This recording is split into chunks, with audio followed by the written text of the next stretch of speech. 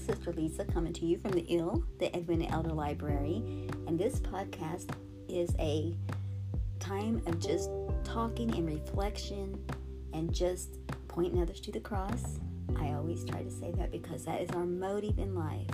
Sister Edwina Elder was a missionary to Pakistan and Africa.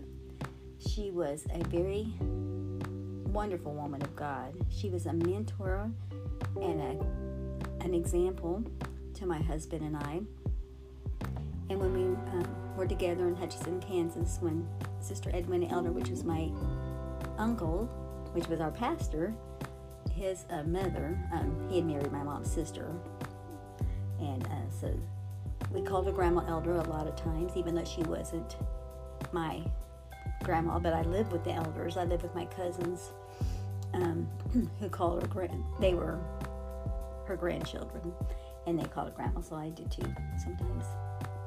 And a lot of people in the church called her Mom Elder because she was the pastor's mother, and because to distinguish her between my aunt, my mom's sister, Sister Sandra Elder, because when you just said Sister Elder, you know, most of the time we were talking about Aunt Sandy, a pastor's wife.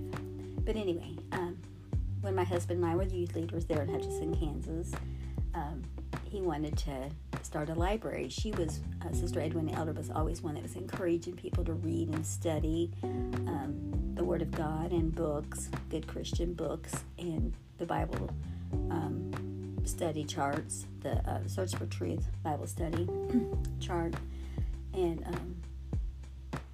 memorize verses. She taught chapel class, and I taught chapel class with her for a while, and then she stopped, and it came on to me. I was the chapel teacher for a while. But anyway, my husband wanted to start a library for the young people and for the people at the church, and we named it the Edwina Elder Library, and got a bookshelf, and had fundraisers, raised money to buy books from headquarters, Pentecostal Publishing House, Word of Flame, there in Hazelwood, Missouri, and we're probably about like $3,000 worth of books. And I know that sounds like a lot, but books would be average. A lot of books are like paperbacks are, you know, a few dollars each, but then hardbacks can range anywhere from 10, 12, 15, 20, 30 study books, concordances, Bibles. They can be upwards of $30, $40. So it doesn't take long. It doesn't take long to spend $3,000 of books. And then we found out we couldn't put it in the church. There was no place to put it. And so when we moved to Tennessee, it came with us. And in all these years, we've added substantially to it. And in fact, I told my husband one day, I said, every room in the house has become a library, because in the kitchen we have cookbooks. In my music room we have music books, song books, books I teach music lessons out of, and different things. We have arts and crafts books. He liked to do woodworking, and I like to do all kinds of arts and crafts. Got lots of those kind of books, and magazines, same kind of thing. Gardening magazines, Mother Earth, all those kind of magazines and books, tons of those. And then we got self-help books and books for dummies, like computer books for computer programs, websites, how to build websites, how to do podcasts, all those kind of things. Tons of those kind of books, and they've accumulated over the years. We like to travel, so got books about other places. I say we like to travel. We traveled here in the United States a few places, but we like to learn about other places as well. And our family did take a trip to Ireland. We did go quite a few years ago. We went to Dublin. We flew into Dublin, and then while we were in Dublin, we found out about a little fishing river port, and so we took a subway type of train to Howth, Howth, and we spent an afternoon there, and then, but we stayed mostly in Dublin and took the tour around the city and just did a lot of walking. And so we did do that, and we had a layover in London, but it was at night. So we didn't go anywhere. I told my husband and my son-in-law, I said, y'all go explore the city and we'll stay here. And I know we're not going to leave you all. And so there was no place the locker, whoever did the lockers and stuff, there was nobody to man those. There was nobody to have a place to put our luggage, and so we couldn't leave it to go sightseeing. So we stayed there, and it's like a homeless shelter. Everybody laid out on the tables and floors and benches and just spent the night there. And then on the way back home, we had to lay over in Brussels, and oh, that was a scare. For some reason, my husband, when we was getting back on the plane, they were saying that people had to bag their to put their carry-ons. They had to get those bagged or whatever. They had to get those taken and put on board. I don't know what it's called right at the moment. But I said to my husband, like, no, don't do that. Well, he did. And I took all my stuff out of the bag and just held it in my arms. Mine was mostly notebooks and things of that nature. But he did his. And so when we got to the airport, he had to go stand in line to get his bag. Well, everybody else just kind of sat in the lounge. And I had to go with him because it was in my name, our tickets. And so I went with Mark, and we got separated. We got separated from the rest of the people. When we got through the other side, we couldn't get back to them. And I was telling the lady, I was telling her that, and then finally I said, we found them. And she's like, y'all come over here. We had to go over to another part, and she says, now I'm going to ask y'all questions. Y'all answer all at the same time. And I guess, I don't know if she thought we were spies or what, but they put like a little orange sticker on the back of our passports. I guess they were watching us.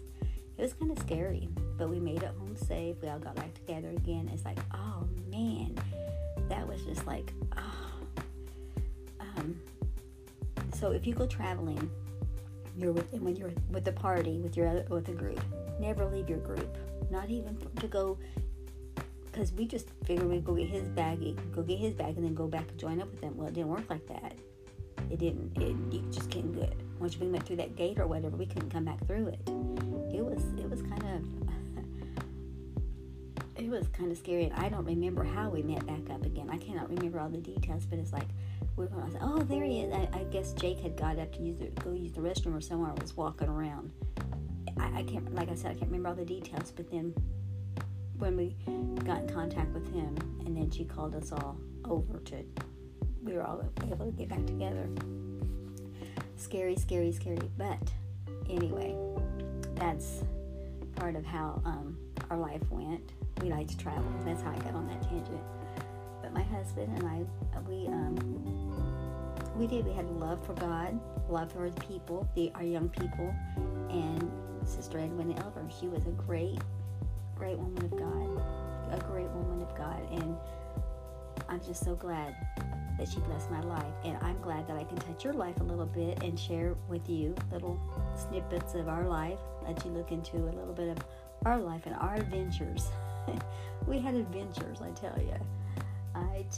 And so maybe as we're dealing with the stuff, page 167, this is Life After Grief, Choosing That Path to Healing by Rebecca Hayford Bauer, a book that my daughter got me after the death of my husband in September of 2021, so almost 2 years.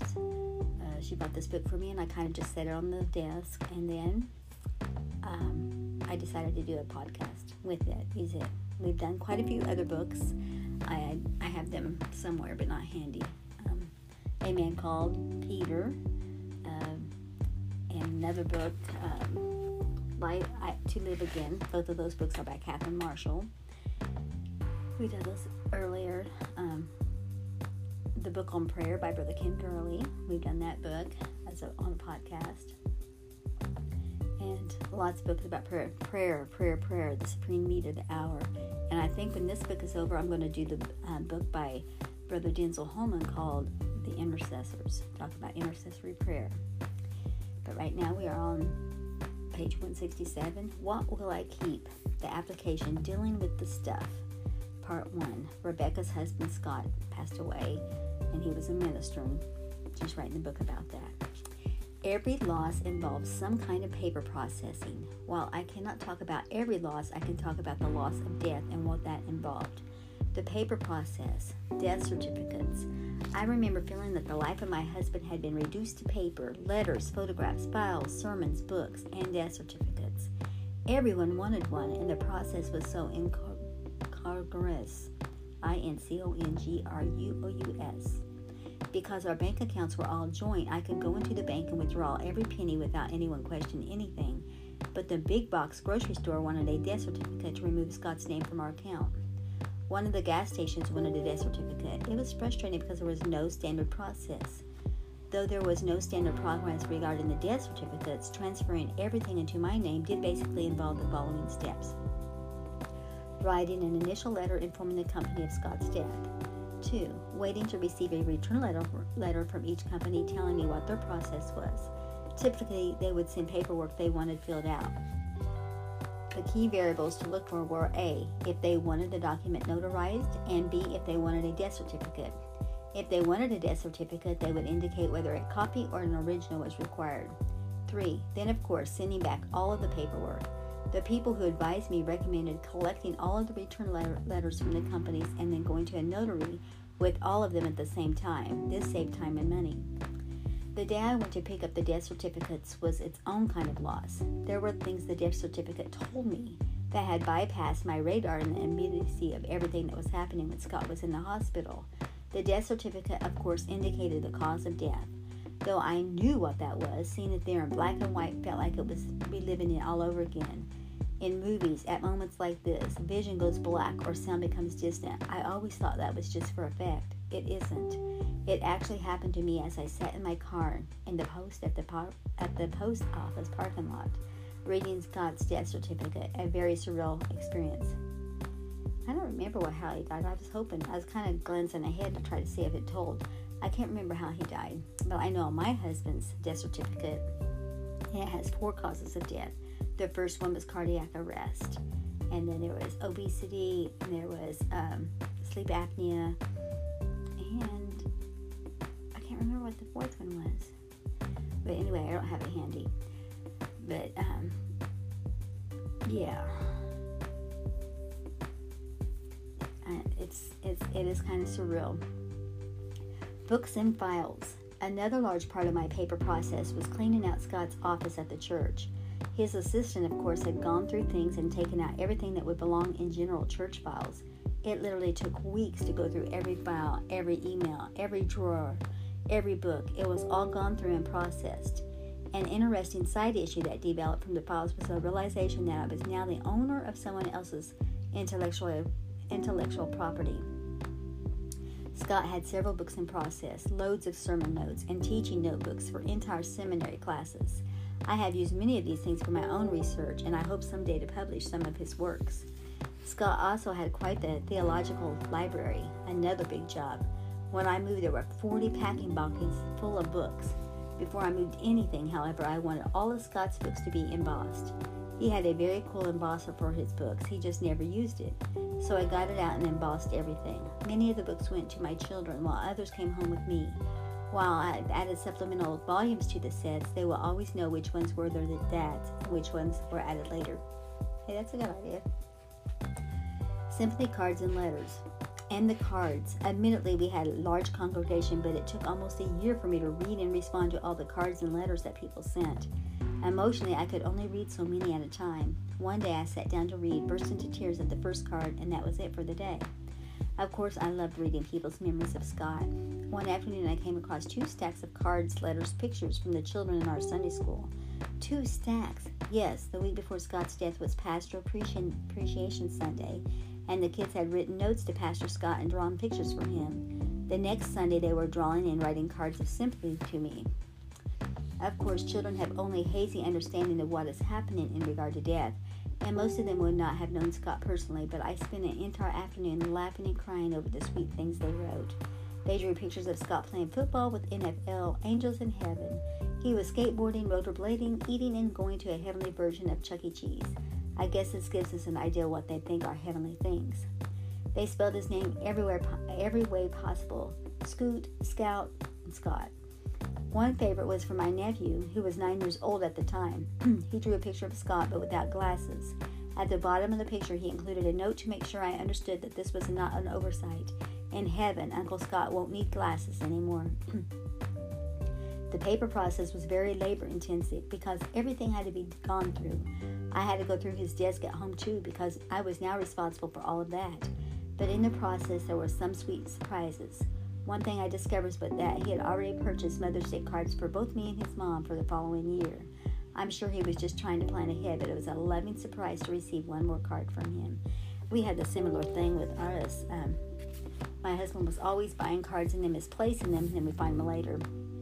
And that happened for Mother's Day and for our anniversary. I found cards that had not been written in yet. And so every year I can read those. Read those future events. But then I also have a lot of cards that he did send me in the past that he wrote notes. He always liked to write books, but there was a couple cards that he got me, like really big cards, and he said, I'm not writing. He said that he wasn't writing a book on those because he knew I was expecting one. But he did. He liked to write stories, and he liked the word of the day. He did that, and a lot of times he'd take those words and put them in his sentiments to me, and I'd have to go find out what they meant. A lot of times they didn't even fit. It didn't really seem to fit what he was trying to say to me. But anyway, precious memories. And I'm like her, like Rebecca. I have my husband's sermon notes and things that he'd written to write, and his songs, poems, stories, artwork, sketches. I have a lot of things. Like she said, it's like the wisdom. When they died, they took so much. I told my husband before he died, I told him, I said that when he retired, I wanted to start the Bridge Publishing House. Traversity is what a name I was thinking of.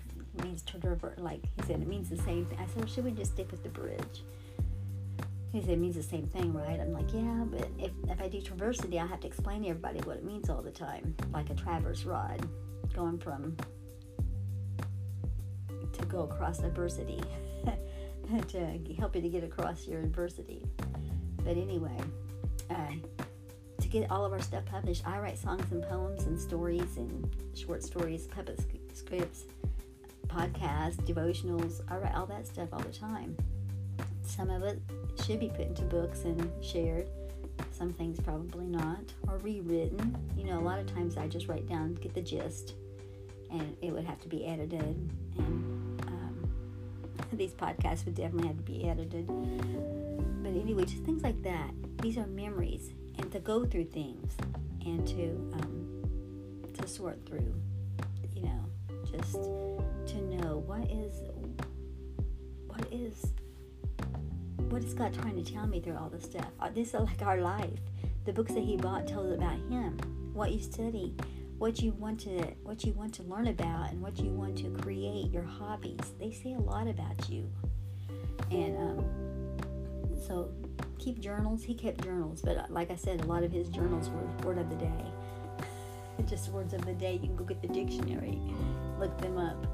But yeah, the special things to know that those words of love, those sentiments, those cards, they're priceless. The pictures, the little things. I'm glad I got little video clips of him popping his jaw, shrill whistle, another one, riding his lawnmower,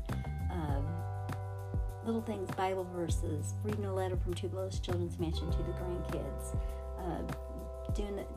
reading the Bible, Luke 2 story to the grandkids and all of us. Different things from our family programs, Christmas programs. singing happy birthday to the grandkids. Those kind of things. I'm glad we got little video clips of those, and they're not in any order. I'm trying to go through and make a playlist and try to get this stuff. But I'm glad we got those things. Those memories that I could pass down and to the grandkids over the years, because they won't remember if I don't have those to show them. And to the one on the way that never got to meet her grandpa in real life, she'll get to meet him through videos and pictures and our memories. And that's all we can do, is just try to just those little nuggets of things that are precious memories. Whoever wrote that song, they knew what they were talking about. They do linger. They do. We hold them dear to our heart. And so anyway, there is life after grief. We got to trust in God and just keep on one day at a time. I love you all. Have a great day. Bye-bye.